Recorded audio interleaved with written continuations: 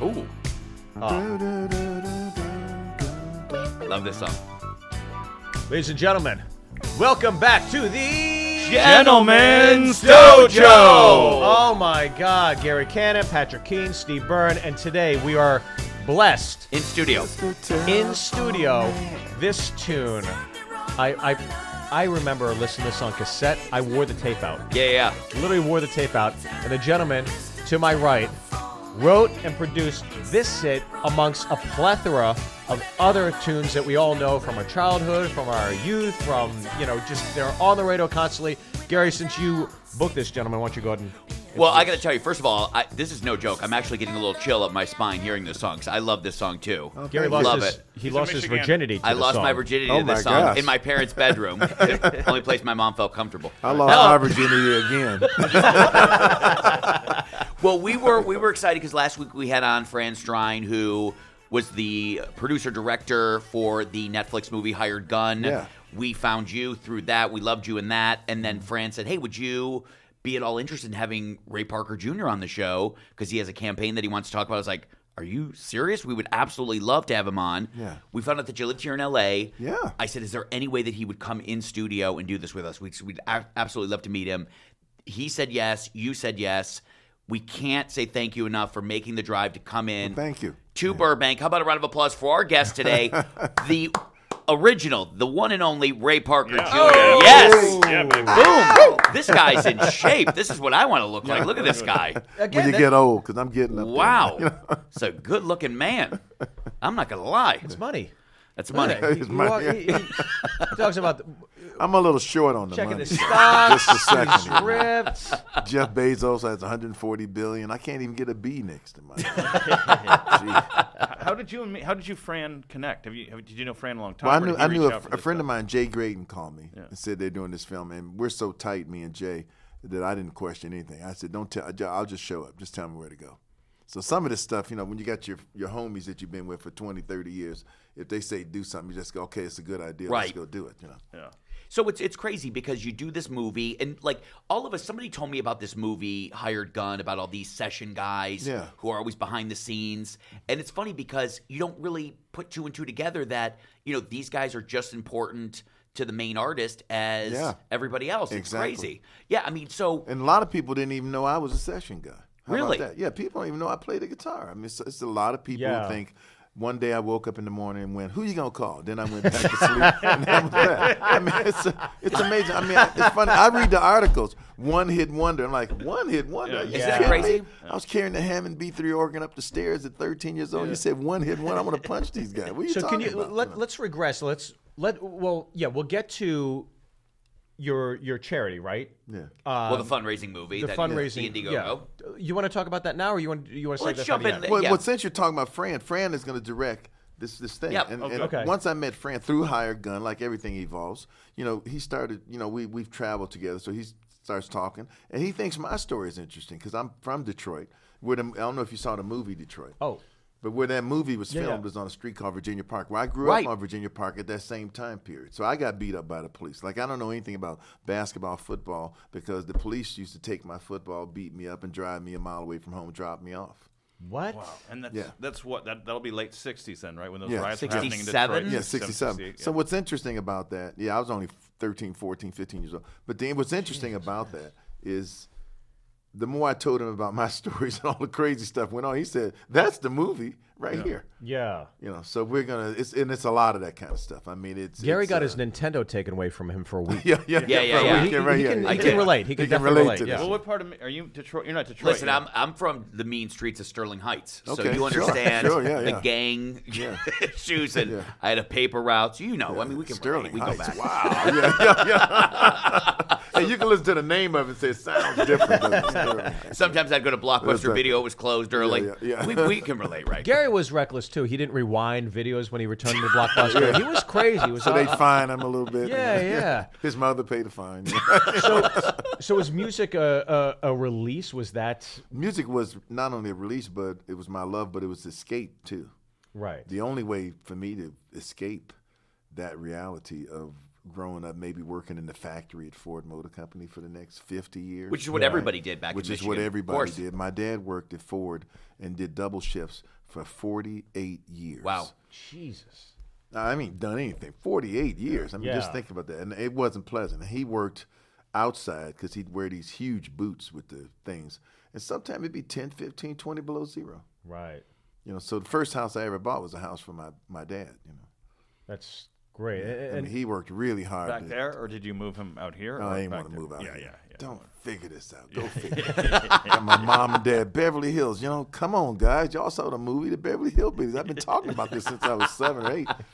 But, they were older, and they had their friends in Detroit and their relatives, and I was the only one out here. And, my dad, he didn't really like it out here. I took him to Benihana's. Yeah. They cut the food up. He said, "Can you just bring me a steak instead of all the little pieces and stuff?" And then he saw my house, and you don't think about it, but there's no brick houses here. The houses are made out of stucco. My dad says, "If I punch this too hard, I punch through this wall. What is this?" Yeah. So he just couldn't relate to the California lifestyle. I lived on top of the hill. He was like, "Why couldn't you afford a house at the bottom with everybody else on the flat land? Why they bury you way up around? You got to drive around circles and stuff." He wasn't feeling it. I guess your dad's the type of guy where you're like, "Hey, I got Piston tickets tonight." He's like, "Who are they playing?" It's like, exactly. Yeah. So were your folks, I assume, very supportive of you? Oh yeah, my dad was really, really supportive. Right up until I told him I wanted to leave college and play. That didn't go so well. Because for him, it was a hobby. Right. And in my dad's mind, it's wonderful. My son's playing the guitar. He does that all day, every day. He's not selling drugs. We don't have to get no lawyer to get him out of jail. He's not stealing. He's not gangbang. He's not doing any of that stuff. He's playing the guitar. And then one day, Stevie Wonder called me to go on tour, but I was in college learning how to make car parts. I was going to be what you call a white-collar worker. My dad was a blue-collar worker. Right. White-collar worker is the guy who sits in the office and pushes the pencil and does that thing. You don't have a name tag. You have the window to the factory. Exactly. Maybe get a window. Maybe not. And so he thought that this was going to be, I was going to be the first one in the family to get this white-collar job and college education. He had all this planned out. And he says, "Son, I've been saving money for you since before you were born for this activity," right? Right. And I'm like, "Oh, so you want me to be in this room with the white walls, this 10 by 10 for 50-something years?" I said, "Please shoot me now and get this over with." Yeah. It just wasn't my thing, period. What college are you at this time? Lawrence Institute of Technology, LIT, they call it. Because, Ray, but it is interesting because, I grew up in Michigan. My dad, blue-collar guy, was a janitor at Chrysler for years and years and years. And I think when you live in Michigan in a suburb, it's just assumed that you're going to go work for the big three. Yeah, assume the position. So when you're a guy who's like, "Hey, I'm going to branch out and do something creatively," somebody's looking at you like, "What's that? What's this guy doing?" How you going to get a pension? How you going to get some retirement? How you going to get some, well paid? I mean, my dad was very concerned about it. Sure. And what I told him I was getting ready to do was even more concerning because he was much older than me. He had me late in life. And I said, "Dad, I have an opportunity to go on tour with Stevie Wonder and the Rolling Stones." Jeez. And he's like, "Who? What? Rolling Stone? What the heck's that?" Yeah. And he barely knew what Stevie Wonder was. He was like, "Is that the guy that's blind?" He said, "He can't see where he's going. What are you doing?" I said, "Dad, this is going to be okay." So and how old are you at this time? 18. 18. In fact, I wasn't even 18. I was 17 when he called me because I got out of high school early. He called your home. Yeah, he called my home. He called my home. Ray, how did Stevie Wonder. How did you and Stevie Wonder? That's a long story, and you're missing part of it. Okay. But before that, my first tour was with the Spinners when I was 14. Oh my and I'd God. been playing on all the Gladys Knight stuff at the 20 Grand, all the Marvin Gaye records, Smokey Robinson, and you're in high Chairman of the school. Board. Yeah, in high school. Honeycomb, put in the one ads and all that. That's me playing guitar and the 100 Proof and Free to Pain. And so I was working with all of the acts. And I guess when Stevie Wonder wanted a guitar player, everybody told him, "There's only one guy to call. You got to call this guy, Kid Ray." And when he called me on the phone, Music from My Mind was out at the time. It was my favorite album of all time. Mm-hmm. And the truth, I think I've told the story before, but I actually hung up on him when he called. Right, then he called back a couple times. I hung up because I didn't think it was Stevie Wonder. I mean, I thought it was one of my friends. I mean, I only had one record in my car. It was Music from My Mind. What's the odds on the whole planet Earth that Stevie Wonder's going to call you? Yeah. Right, so the one guy I'm playing his music car, he calls me on the phone. And I thought it was one of my friends fooling around, so I hung up. And the third time I hung up, I put some 4-letter words along with it. And he said, I think we're not communicating. We're not getting this, right? Steve was like, "Don't make me have somebody else dial your number again. Dial the number again. Stop hanging up on me." So I never forget what he said. He says, "Hold on a second." And then he played me the rhythm track that he had just started to Superstition. He just put like 1 or 2 instruments on it. And when I heard the boom, boom, boom, boom, boom, I'd be like, uh-oh, I've been hanging up on Stevie Wonder. And he said the kindest thing to me. He said, you don't have to audition. Everybody told me you're the guy. I just want to know if you want to go or not. Wow. And he says, he said, the first thing we're going to do is go to San Francisco and record a record with Crosby, Stills, Nash and Young. Then we're going to fly to L.A., and I want to help. I want you to play on my Talking Book album that I'm doing. And then we're going on tour with the Rolling Stones, 72 Rolling Stones tour. So that's what I did. But I had to have a long talk with my dad and convince him to let me go, and that's what I did. Wow. That's why, and that's one of many, many stories that's going to be in this film. That, once I started talking to Fran, he was like, we got to document this. This is more interesting. Ray, when Stevie asked you to do this tour, had you left Detroit yet? Had you been out? Had you been to the West Coast at all? Yeah, once. Okay. Once I made it to the West Coast. But in my mind, I was here a million times. I mean, I watched Leave It to Beaver, the Beverly Hillbillies, and when I was as early as 8, 9 years old, I was in turmoil. I told my uncle and my cousin, I said, I'm really torn. I don't know what to do with myself. I really like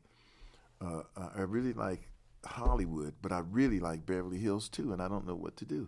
Yeah. And one of my relatives said, they're right next to each other in the same place. Oh, funny. I said, thank you, Lord. That's it. I got it now. I got this, But ever since I was 8, 9 years old, I was always telling my relatives I'm going to live in a house with a horseshoe driveway and in Beverly Hills or Hollywood in California. So you had grand aspirations from a very young age. You knew. Well, I knew I had to get out of Detroit.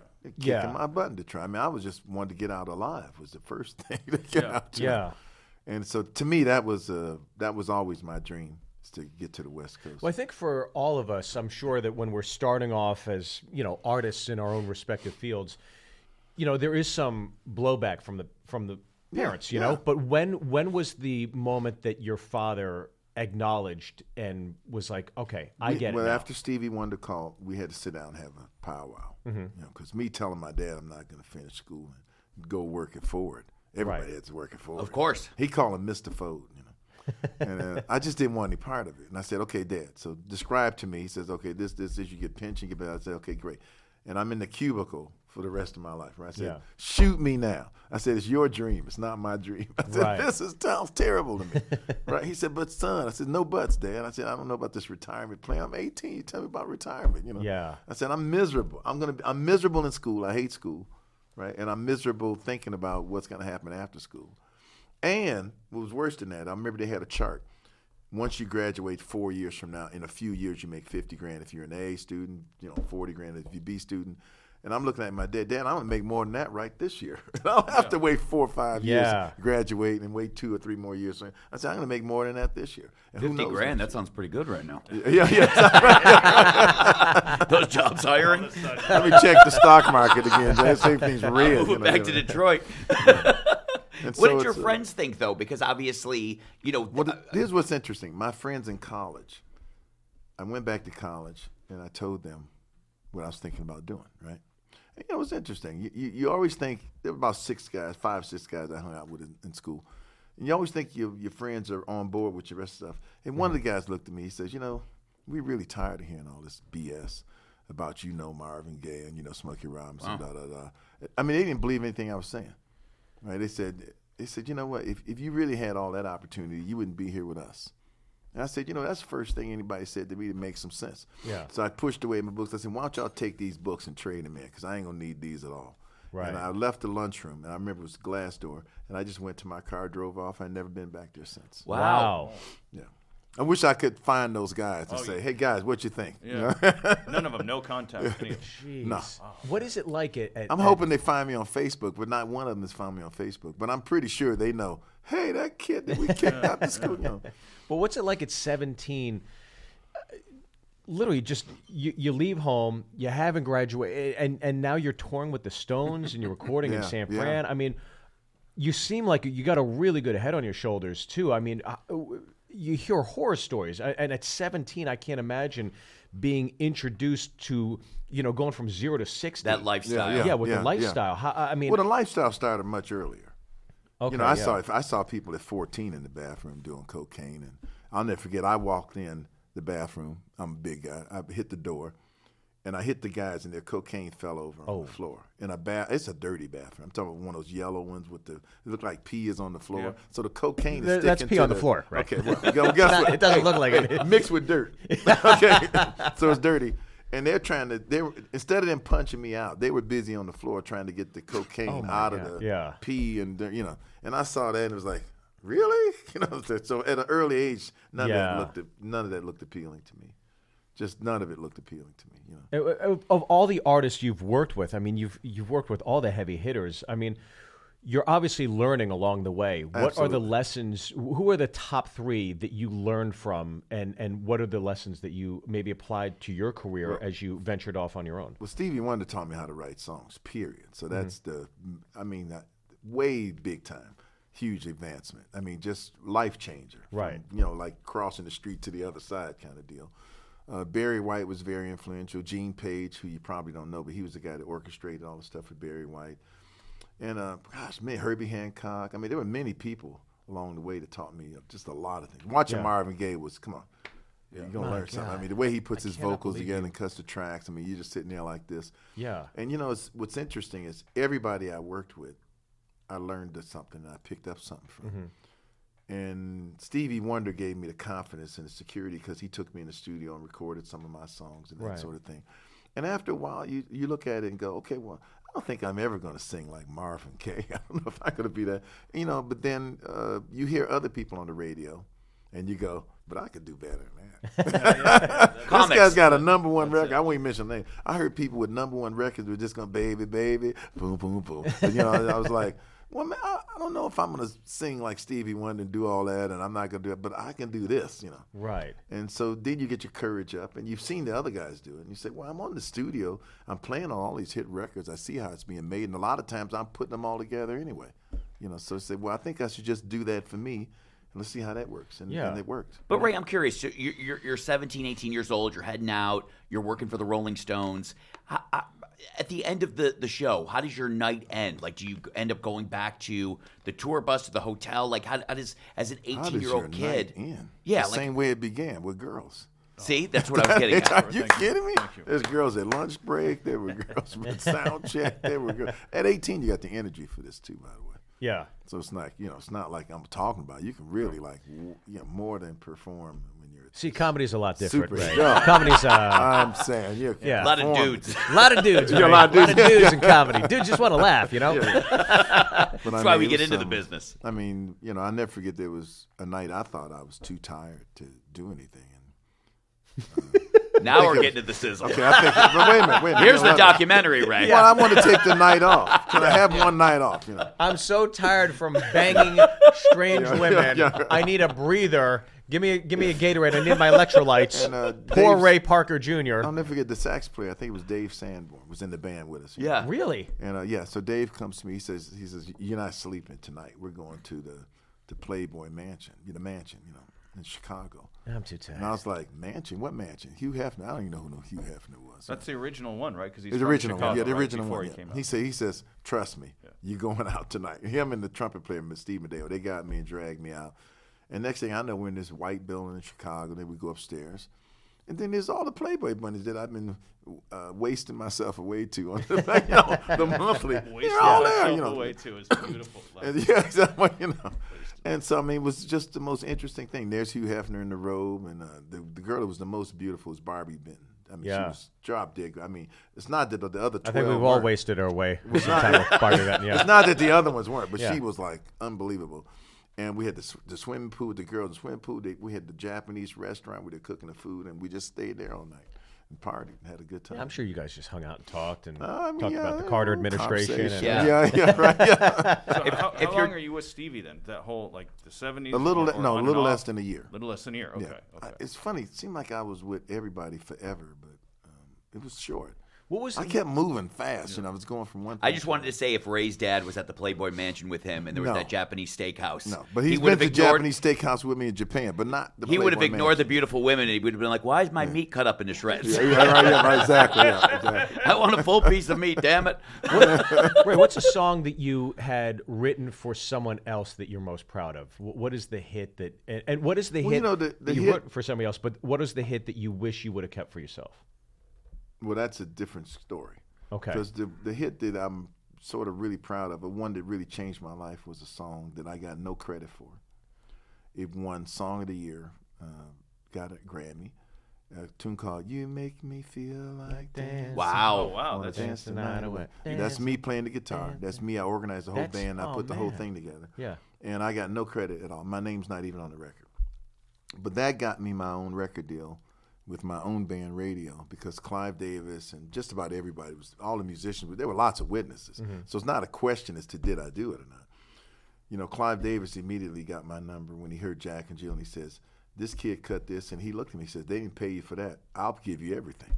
But take the song Jack and Jill back from this guy and give it to me," which is what I did. Yeah. And I got no credit for the other song. I didn't know anything about lawsuits and all. I'm a kid from Detroit. What do I know about that? Yeah. But that one I got and went on. Mr. Telephone Man is probably my biggest mistake. Oh, okay. Because I wrote the song when I wrote Jack and Jill and You Make Me Feel Like Dancing. Yeah. And the other song I wrote was You Got the Love for Rufus and Shaka Khan. But I wrote them all about the same time. And I didn't like Mr. Telephone Man. So I took the same track with the same kind of sound with the chords and everything, and I rewrote the lyrics to "The woman needs a love just like you do." Can we dim the lights? yeah, right. Steve, while your pants off. I'm about to waste myself off, guys. I don't know. So I changed the key a little bit, but if you think about it, they're the same kind of song. Both of them go boom, doo doo. The telephone man, the woman needs love. So it's the same thing. Yeah. So I changed the words to fit more of what I thought me. You know, the girls like me, and I am singing to the girls. And Mr. Telephone Man is like, I don't know about that. Now, then when I did on the New Edition, it's like, well, I should have kept that. Yeah. That would have been a hit on me. It sounds just like the other one. I mean, what are you talking about? You know? Yeah. And everybody's like, wow, that sounds just like Ray Parker Jr. The only person didn't think so was that stupid guy, Ray Parker Jr. You know?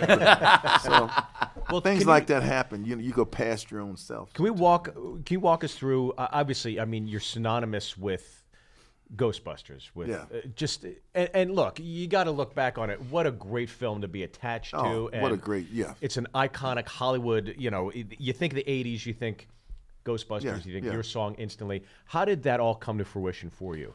That's what I'm gonna call. You work hard all your life, and sometimes you get rewarded. You get hit records and everything. But that's like hitting the baseball like way out of the park, and it never comes back. Nobody's ever even found the baseball. I mean, it's just gone. You know. And to be honestly truthful, when I first cut it, no one had any idea it was going to be that huge. You know, I remember the director was overwhelmed. He thought I was a genius. He just was like, "Oh my gosh, he's the only guy that could get the words Ghostbusters," because you can't sing those words. Right. But he wanted it in the song, and I was like, "No wonder I'm getting paid so much money. You got to sing Ghostbusters," you know, and it never worked for me, you know. And I remember when I saw the film, there was a shot in the film of the Ghostbusters, and they had the phone number underneath it. And I remember late at night, that looked like one of those Roto-Rooter commercials. Any one of those bug commercials you see, you always see the extinguisher guys, and they got the backpacks squirting the bugs. But it looks just like a Ghostbuster guy to me. And they got the number on it. Who do you call? Roto-Rooter down the street. You know, all that kind of different commercial. So I thought, well, that's what I got to do. I got to make it who you going to call. And I'm never going to say the word Ghostbusters because I can't. It doesn't sing good. So in the song, I never say Ghostbusters. Wow, so it's just the chorus. Just the chorus. Yeah, I just say, who you going to call? Wow. Never even realized that, really. Yeah, if you listen to the song, I never once say Ghostbusters. And how long did it take you? Because you hear, like... Only had 2.5, 3 days. That was it. That was it? That was it. You just banged it out? They had been hiring people for a year or so, and the director didn't like anything. He just didn't like it. And that was Reitman? Ivan Reitman. Ivan Reitman. Yeah, he's the one who actually picked it. And even when I wrote it for the movie, I'd only recorded a minute and a half of it because they said it's just going to go over 20 seconds of the library scene. Not that big a deal. Yeah. But it's got to have the words Ghostbusters in it. That was his vision. So music's got to come here. It's got to be exciting. They showed me the scene, but it's got to have Ghostbusters in it. I was like, well, that's what the hard part is, like getting Ghostbusters in the song. And what's it like when that video comes out and then you see the guys in Times Square dancing, and are you thinking, okay, well, we'll see how this does, and then boom, it just skyrockets. Well, what are you thinking when you're watching I actually had some of to do with the video because when they started talking about making it a record, I was like, uh-oh, I only got a minute of it. You know, so we had to stretch that. And then because all my records were singing to girls, Clive Davis was concerned, and I was concerned Well, what's the video going to be? Me singing to the ghost? I mean, what is that? And so I came up with the idea. I said, so I told Ivan, I said, if it's a Saturday Night Live, guys, and we just make a spoof out of it, it could be okay. And then Ivan took it way further than that, put everybody. Oh, yeah. What do you got? Wow. I'm thinking if we just get a couple of guys from Saturday Night Live, and but he took it and put everybody in the video. I mean, you had Danny DeVito, you had Terry Garr, you had just everybody. Chevy Chase was in there. Yeah. Okay. And he did so much with it. I'll never forget. He said he looked at me. He says, and he was working so hard on it. He looked at me. He says, Ray, you're going to be the only person in history with a video from me. It's the first one and the last one. Wow. He says, I'm not doing any more That's videos. Pretty cool. You wouldn't even think about that. That's Ivan right. Reitman did his. Yeah. Ivan Reitman did my video. He's So- the only one he's doing. With the single, with the song, you've got such a storied career. I mean, you go on Wikipedia and you talk to the director of A Hired Gun, and you hear about your resume, and you're known for this song. Is it a blessing and a curse, or is it just a blessing for you? It's just a blessing. Just a You blessing. have to be smart enough to know when you got the lotto ticket. Right. Right. And I don't care what anybody. They can say all the one-hit wonders they want. They can say whatever you want. I mean, if you check it out, you'll know the history. Right. But the idea that I can be a hero to all my sons, right? Because I have a timeless song that never dies. Not to mention the paychecks, the licensing and commercial. Still. I mean, for me to say I don't like Ghostbusters, it would just be an abomination. I mean, it would be like being unthankful or something. Well, it's funny, even as comics, it's so difficult as a comic to get, a pilot for a TV show made, and then that pilot get picked up to 13, then it get picked up for a season, and on and on. Exactly. And I just remember, we were talking about Tom Rhodes, and he had a TV show called Mr. Rhodes, and it only lasted a season, and somebody said, well, that's a bummer, it only lasted a season. But you don't realize how difficult that process is to just get something on the air. Right. Yeah. So, I mean, just to have this, and have everything aligned. It's like what you say. It's like with Ghostbusters, all of the stars met at the same time. The music met the lyrics, met the performance, met the sound in the studio, met the promotion, met the film, met everything went at the same time. And the public was ready for it. It just all went at the same time, And that launched, what was that, summer of 84? Summer of 84. That was a magical, And your Tigers won the World Series. That's right. That's right. That's right. Yeah. Don't laugh. 2 years ago, I went. They had me come to Detroit and sing the national anthem because Ghostbusters was released at 84 and they won in 84. And I'm from Detroit. That's so crazy. What was that like? That's the first and only time I've ever sang the national anthem. Really? And I did better than Fergie. And you never pissed your pants. No. Hey, how about this? I'm a musician. And I don't have that voice like, with that huge range. So I was smart enough to bring my guitar so I could start in the right key and hit all the notes. And I just sang it like the national anthem, and I didn't forget the words. And I was good. Everybody applauded. It was good. Well, so you didn't see any videos of me on YouTube, getting crazed out. Can you tell us to get crazy. what you're working on now? Oh, what I'm working on now, I thought I was working on a new album for myself. I think I'm going to call it The Old Guys. Wait till you hear some of the songs, though. It relates to some of these problems, stuff that goes on. But, my 2 sons are in. I built a new studio next door to my house from the ground up. It's a beautiful place. How old are your kids? 17 and 19, the young ones, the music ones. Man, they've been in the studio. I can't get in. Oh, really? I mean, these guys are writing songs, and it sounds like today's music. They're both coming out this summer with product. But it's congrats. It's more than amazing. I mean, it's not even amazing because I'm their dad. It's just I just sit there with my mouth like, I couldn't do that when I was their age. I mean, maybe they have access to more things than I have. But, man, they way past wherever I was. How crazy would it be if one of them said, I want to work for the Ford Motor Company? Yeah, exactly. I looked at him like, really? Well, you know what? I think if one said that, I'd probably send them back, ship them back to Detroit. Yeah. Pay their rent for a year, which would only be $1,000. Put them in the old neighborhood and let's see how this works for you. Call me when you get settled. So. Yeah, because I would assume, like, first of all, your song is so iconic. I mean, every Halloween they play it. I mean, it's got to be so great. Number one and number 2 in 52 countries around the world. Really? Wow. The most amazing thing is I could go to Indonesia and nobody even speaks the language, but they just hear the song and they like it. And it's great you embrace that. I think like Jimmy Walker and Larry the Cable Guy, this comedian, everywhere he goes, he's like, get her done. Or Jimmy Walker, Dynamite. And they're just like, oh, God. Oh, they don't want to hear it. But you're just like, you're thinking about. Well, of course you should want to hear it. I mean, that's the thing. Most people in the world, you can't say something and everybody knows what it is. I mean, come on. This is 33 years later, and you can go anywhere on the planet Earth. If you go, who you going to call? Yeah. Everybody knows what you're talking about. I mean, it's the funniest thing, Well, when people I was say that to me everywhere. Yeah. when you sang "Bustin' Makes Me Feel Good," That too. did you think of that line when you were at the Playboy Mansion? And you're like, You know what it is. How about this? In that song, and it's funny you name it. In that song, the key words, first number one phrase, who you gonna call? Mm-hmm. Second phrase, I ain't afraid of no ghosts. Right. Then everybody, if you're a little bit more playful, bustin' makes me feel good. Say, what's he talking about there? Oh, he's hey, and the way I phrase it, we change from the rest of the song with all that. Who you gonna call? Then we go, bustin' makes me feel good. And everybody goes, where did he go with that? That's great. Oh now, my God. Quite the segue. Tell us about the foundation, though, because we're coming close to the finish line here. We do want to talk about it. Yeah. Well, what's interesting, my parents were starting to get sick. My dad had cancer in the bladder, and remember I told you my parents were getting older, so they're approaching 80-ish, and so I had stopped working after the other woman. I was back in Detroit, spending a lot of time with my parents, and I'll never forget. Gerald Busby called me up and said, "I want you to see these kids in Boston." Now I'm in Detroit. It's freezing cold. It's February. He's talking about going to Boston, late January, February. I'm like, I don't think so.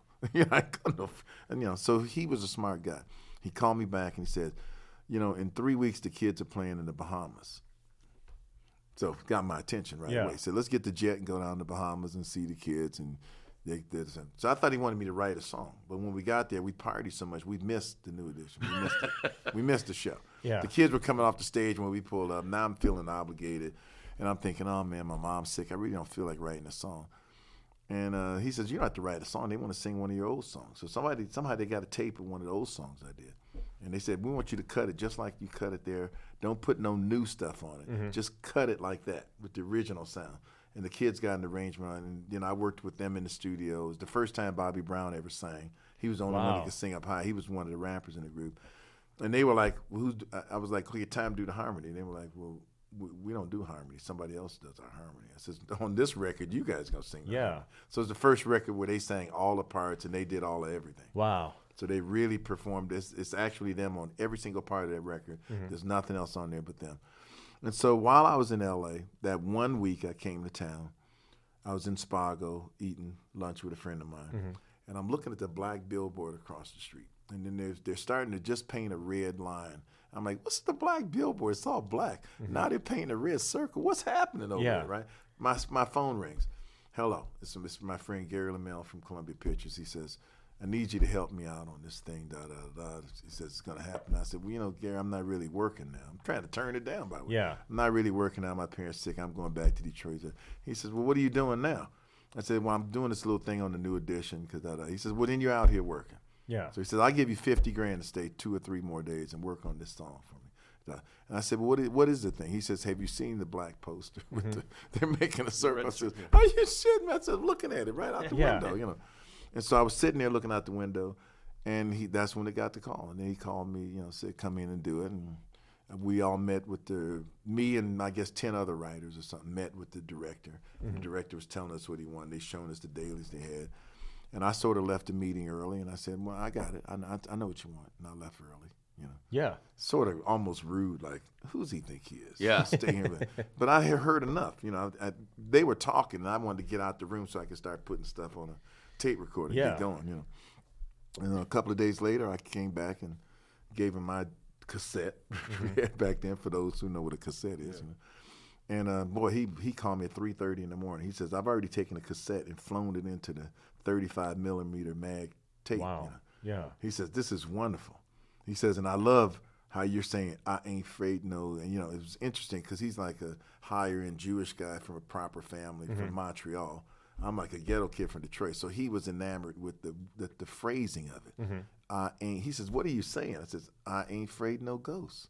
He says, I'm not afraid of any ghosts. He says, but I like how you're saying it. I ain't afraid no ghosts. Oh, that's funny. But then he was like, who are you going to call? He says, I like how you're saying, who you going to call? I'm like, who you going to call? So to him, it was like, that's weird. But he goes, the one thing I do know, busting makes me feel good. I know exactly. We all can agree. Busting makes me feel good, too. And then I think in an English accent. Yeah. Part of it was the combination. I had my little girlfriend who was 17. That's another story. But I had my little girlfriend and her friends. True inspiration. Come early in the morning and put the background voice, though. They were yelling from the top of it. They'd never been in a studio before, so they're yelling. Yeah. Before class is the first time. I said, all you got to do is yell Ghostbusters with some enthusiasm. So they were excited to be in a studio. So they yelled it. Now, they're all like Valley kids. So they got that Valley sound, that California. Yeah, man, where's, but, so they got that sound. So that against me sounding like I'm from Detroit. Yeah. And then the crowd sounded like there's some Valley kids from the beach. Because the chorus didn't sound like professional singing. Yeah, I was going to ask you about that. That's So that's what I think. That's something's magical in that. It's like, here's this guy leading the way, and then the Valley kids come in. So they got that sound. I mean, it couldn't do anything wrong. Well, even in the studio, everything sounded good. And then the idea for this movie, you get together with Fran to do this documentary about yourself. Yeah. So that's so the idea behind that is, hey, let's get this great story about Ray and his whole life and where he started from Detroit and where he is now. That's the idea for the documentary that you guys are putting together, that Fran is helping you produce and direct. And that's the idea for the Indiegogo campaign as well, right? Exactly. Which we will have a link on our Gentleman's Dojo page. Yeah. And by the way, people who donate to this amazing movie that's in the works, there's some very cool gifts that are involved. Yeah. Fran's taking care of all that. Yeah, I don't know anything. It's really, and he's really signing cool. away my life, but it's okay. We're going to put the links up. We'll put the links up. And I will kiss all the pretty girls who donate money. I mean, I will. I really will. Guaranteed. Well, we are heading towards the finish line here, and we got to play this on the way out, right? Yeah. Will Ray sing it with us? Absolutely. You have to. This is awesome. Ray, where can people keep in touch with you, by the way? RayParkerJr.com, Facebook, everywhere. I'm on all that stuff. First of all, the fact that you came into the studio, Instagram. We were so excited. Yeah. This guy drove up from San Diego. He wanted to be here for our I'm show. Going down to San Diego you need now. A ride I'm going to. Well, I got my car, but I got to go see Herbie Hancock. Can I get a ride? Hang out tonight. Yeah, you get it right. Yeah. Here we go. Turn it up, Steve. Awesome. Here we go. If something strange in your neighborhood, who you gonna call? Ghostbusters! If something weird and it don't look good, who you gonna call? Sing it. Ghostbusters! Keep it going. I want to hear the one. Gentleman's Dojo. Keane, where can they keep in touch with you? At Citizen Bustin' makes me feel good. Can't wait too late in the song. That's my ringtone. That is going to be my new ringtone. I got to hear him sing the Bustin' makes me feel good. I got to hear it. Bustin' makes me feel good. It's in the wrong spot, but it's wow. That way they know we're live, right? It's always in the right spot. Yes. I gotta tell you, there's these little moments in your career where you're like, this is so awesome to be doing what we're doing. This is one of those. This is one of those where you're sitting in front of Ray Parker Jr. Invisible man singing you the Ghostbusters sleeping in your bed. Oh, who you gonna call? Yeah, it just came out playful. Invisible man sleeping in your bed. Yeah. Wow. Unbelievable. This is Ray. We cannot thank you enough for coming in today. Thank you. We will link the Indiegogo campaign to our Gentleman's Dojo Facebook and website pages. So go there, check out the new documentary that's in the works right now with Fran Strine. We met last week through Hired Gun. And Hired Gun is on Netflix right now. Yes. Who you gonna call? This is awesome. Did they name Aykroyd's character after you, Ray? No. That was already in the movie. Oh, yeah. cool. The movie was done when Let the man speak. I ain't afraid of no ghosts. I hear it likes the girls. I ain't afraid of no ghosts. Yeah. Ow! The Gentleman's Dojo. Our guest, the very talented, the very humble, the very funny Ray Parker Jr. Yeah, that dance.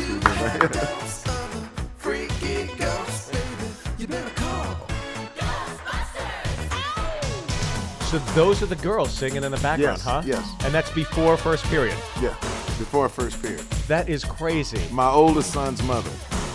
That's another chapter, another episode. That's a whole nother, another show. Makes me feel good. All right, the Gentleman's Dojo, ladies and gentlemen. Ray Parker Jr. Y'all remember Gomer Powell, right? Of course. That's why at the end I go, I can't hear you. Because I used to watch that as a kid. Sergeant Carter. That's why that is? Sergeant Carter, yeah. All this trivia. Yeah. Ray Parker Jr., go check him out. We can't wait till the movie comes out. We're so excited. Thank you for being here with us in the studio. I cannot thank you enough, Ray. Unless you just want some more, I think you better call Ghostbusters! Ow! Who you gonna call? Ghostbusters. Who you gonna call? Ghostbusters. Think you better call. Ghostbusters. Who you gonna call? I can't hear you. Who you gonna call? All right. Then he go punk. Louder.